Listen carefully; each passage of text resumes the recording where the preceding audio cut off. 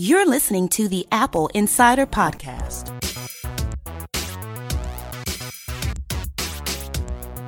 Welcome to the Apple Insider Podcast. I'm Victor, and this is the abbreviated After Christmas edition of the podcast. I'm so glad you're here. Let me tell you a couple of things that have happened in the past week.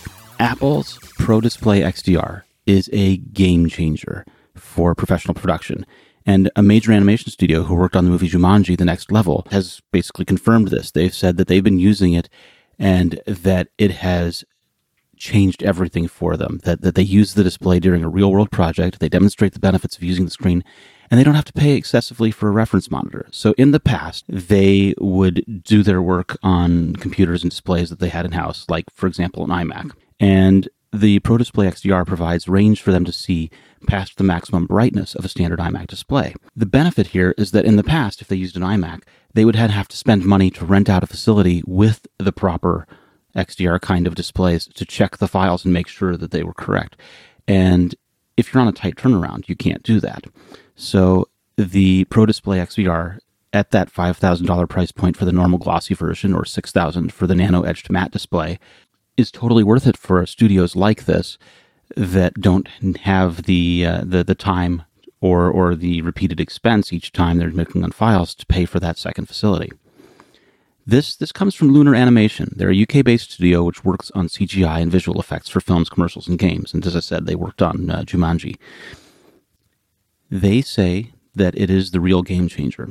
They say it gives them an ability that we previously didn't have in the studio. This is in the form of a phenomenally accurate visual representation of content we were making, allowing them to deliver something we were truly confident in.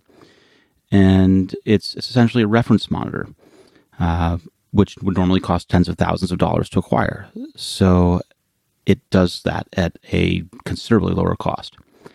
And that they're now going to be using it on all projects moving forward. They were also pleased with the Mac Pro, which of course increases the performance above other Macs, including iMac Pro. They created 2-minute end credits for a film, and they said they required the use of 28 high-resolution photorealistic objects, with each having high-resolution textures and geometry. Previously, the iMac Pro they were using wasn't capable of handling all of the assets with high-resolution texture maps, as the Mac kept running out of graphics RAM. Switching over to the Radeon Pro Vega 64 with 16 gig of HBM2 memory in the 10-core iMac Pro to the 16-core Mac Pro with 2 Radeon Vega 2 cards with 32 gig of HBM2 memory each. That's a total of 64. And the Apple Afterburner card.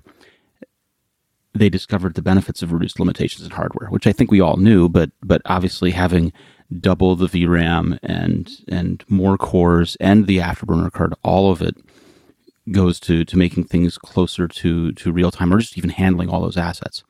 So what they said was that the same scene opened perfectly due to the use of multiple times the amount of graphics memory, but then they were also surprised to see it playing back in real time without pre-caching.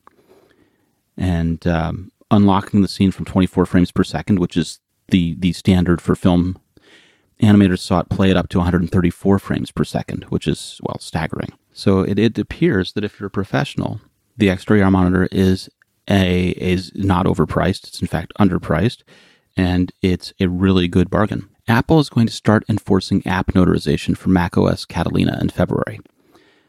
Now, this is another one of the things that Apple does as a part of requiring that the software that you run is going to be secure for users. You know, in the past, they've done things like require that apps be sandboxed. They've required signing, and then you'd see a message saying this was downloaded from the internet. It's not signed. You can't open it, and you'd have to go to System Preferences, Security, and then open anyway. And then they've done things where they notify you anyway, like this app was downloaded from the internet. Are you sure you want to open it? Safari downloaded this file on whatever date. Apple checked it for malicious software, and none was detected. And then you can choose to open it or not. The new app notarization policies mean that these developers are going to have to submit their apps to Apple. They're going to have to go through a security process, or they won't run in macOS Catalina. This is an extension to the existing gatekeeper process that allowed notarization as an option. Well, this is now not becoming optional.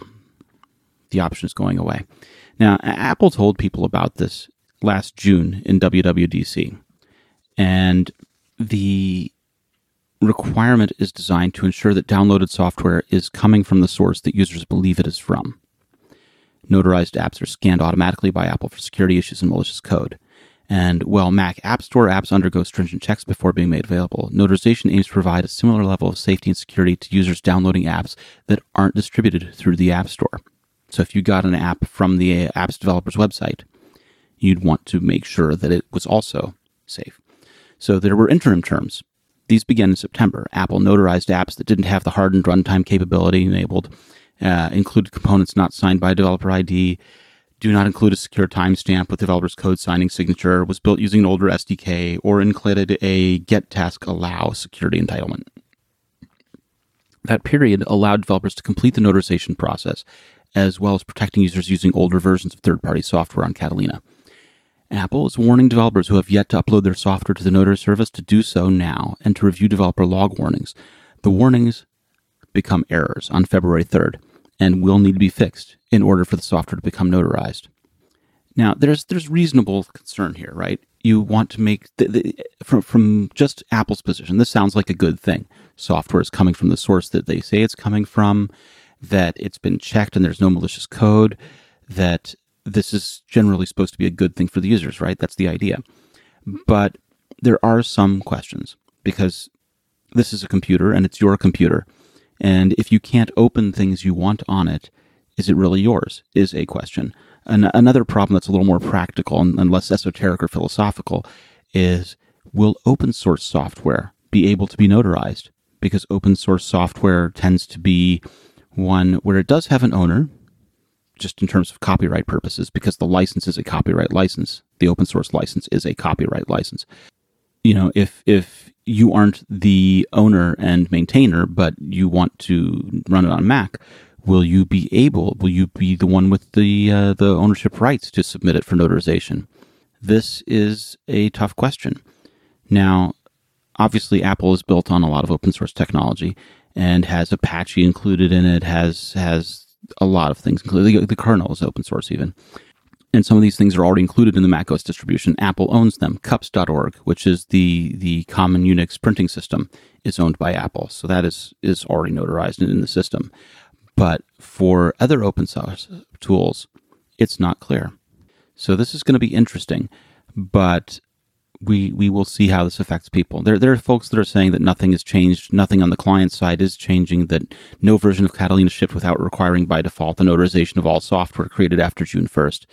At the same time, this is something that we'll see what happens on February 3rd, because if developers haven't done this, it'll be really easy to tell when your software stops running.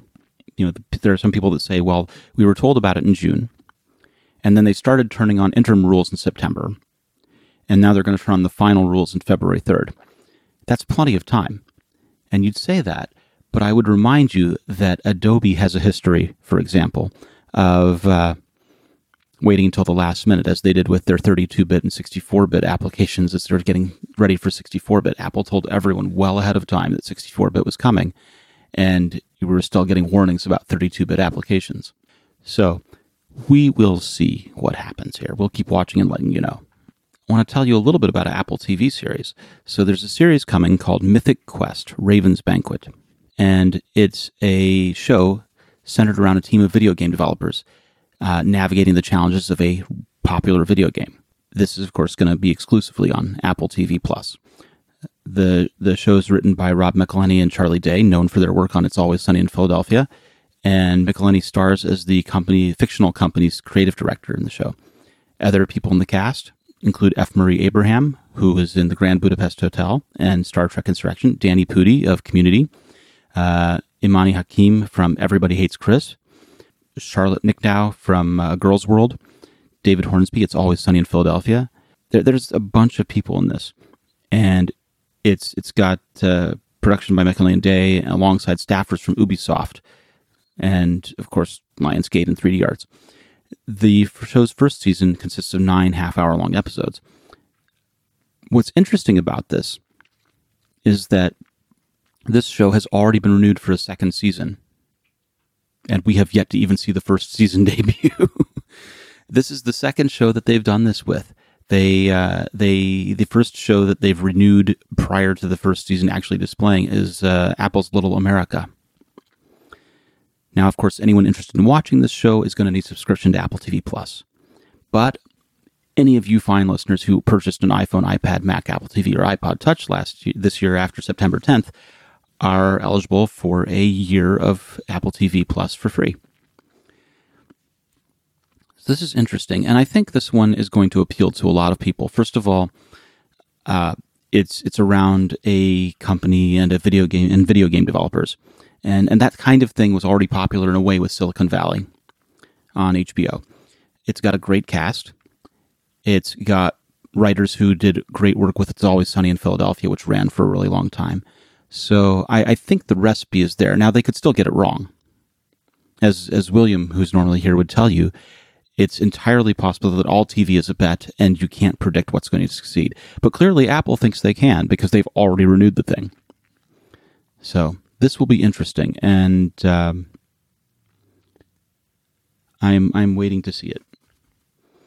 Of course, I should have also mentioned F. Murray Abraham was in Amadeus and won an Oscar for his role as Salieri. And the last story I want to tell you about before you go back to your holiday festivities and whatever it is we do in this sort of lull between Christmas and New Year's. Johnny Ive. Remember Johnny Ive? Famous guy, Johnny Ive. Yeah, former Apple Chief Design Officer, Johnny Ive, made a sizable donation to a campaign to plant trees across the United Kingdom. He gave essentially £100,000 or $129,000 US to the Be a Tree Angel campaign. Now, he wasn't alone in this.